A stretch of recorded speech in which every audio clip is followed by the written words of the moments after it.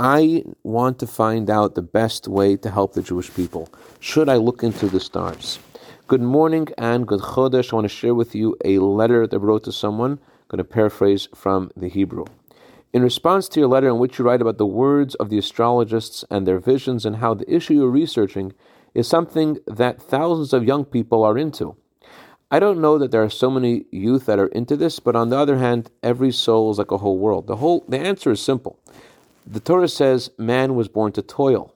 In other words, everyone needs to toil to add goodness, light, and holiness in the world around them. Action is the main thing. In order for us to know what is the real good, that which is good and just in the eyes of the Creator, God gave us His Torah, the Torah of truth, the Torah of life, with the instructions of how every man and woman should address every subject. To make this even easier, the great sages of Israel put these instructions into a simple language that everyone can understand. So for the sake of a Jew, a son or a daughter of the chosen nation, God gave His Torah and His commandments. This is the real good. And besides the Torah being the path to get to the world to come, this is also the way to live a truly meaningful life in this world.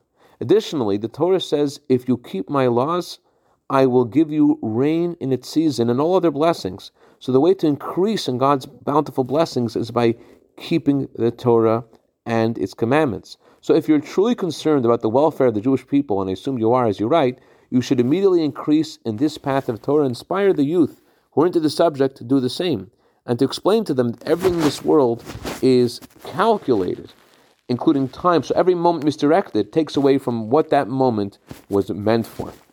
With blessing, to devote yourself as soon as possible to the aforementioned. I'd like to dedicate a minute of Torah today to the neshama of Reb Gershon Baruch ben Reb Yaakov Aryeh, whose anniversary of passing is today. May his neshama have an aliyah. May he be a good to better on behalf of all his family for all good. B'sei Chal Yisrael. Have a wonderful Chodesh.